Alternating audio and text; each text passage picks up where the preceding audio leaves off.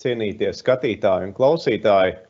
Es domāju, ka ļoti piesātināta programma mūsu šodienas webinārā ļāva jums saredzēt to, cik daudz dažādas šķautnes ir TAP procesam un cik daudz dažādu faktoru nosaka to, vai TAP process būs sekmīgs.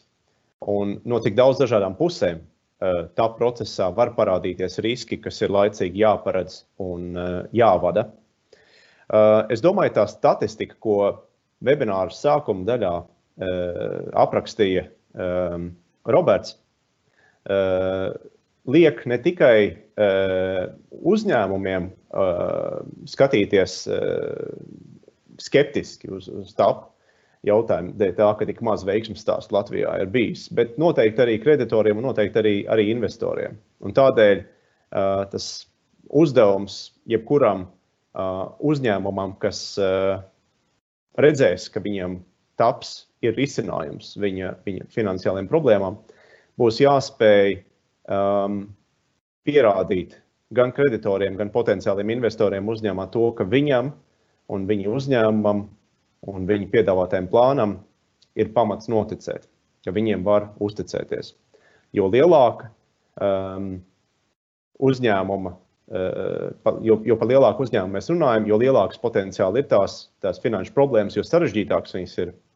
Un līdz to lielāka nozīme ir arī spējīgu un zināšu konsultantu piesaistēji. Vairāku iemeslu dēļ. Pirmkārt tādēļ, ka viņi jums var palīdzēt rīkoties ātri un saulēcīgi.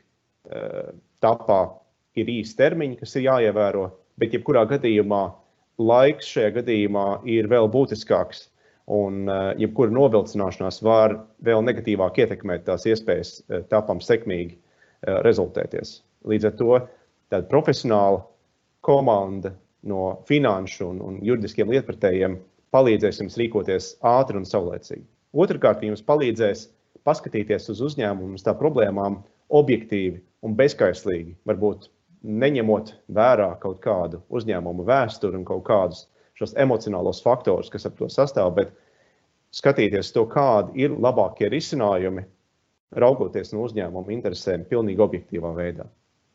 Un visbeidzot, tā procesā ir jāuztur dialogs ar pārējām iesaistītām pusēm, un tas faktiski nav tikai sprints.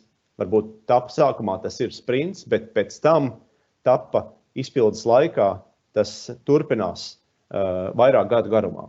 Un arī tur šo profesionālo konsultantu atbalsts uzņēmumu var būt ļoti būtisks.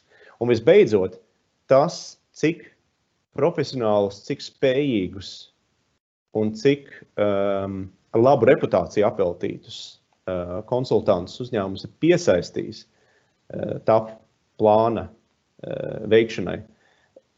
Tas noteiks arī to, cik lielā mērā kreditori un investori noticēs uzņēmumā nodomiem un tam, ka uzņēmums tiešām nopietni attiecās pret situāciju un vēlas atrast risinājumu. Visbeidzot, pēdējā lieta, ko tā kopsavilkumā gribētos uzsvērt no šodienas webināra, ir tā, ka investora piesaiste uzņēmumam, kurš ir nonācis TAP situācijā, ir iespējama, tā ir realistiska, tā nav vienkārša, bet par to noteikti ir vērts domāt. Paldies, tas, Andri, no manas puses viss.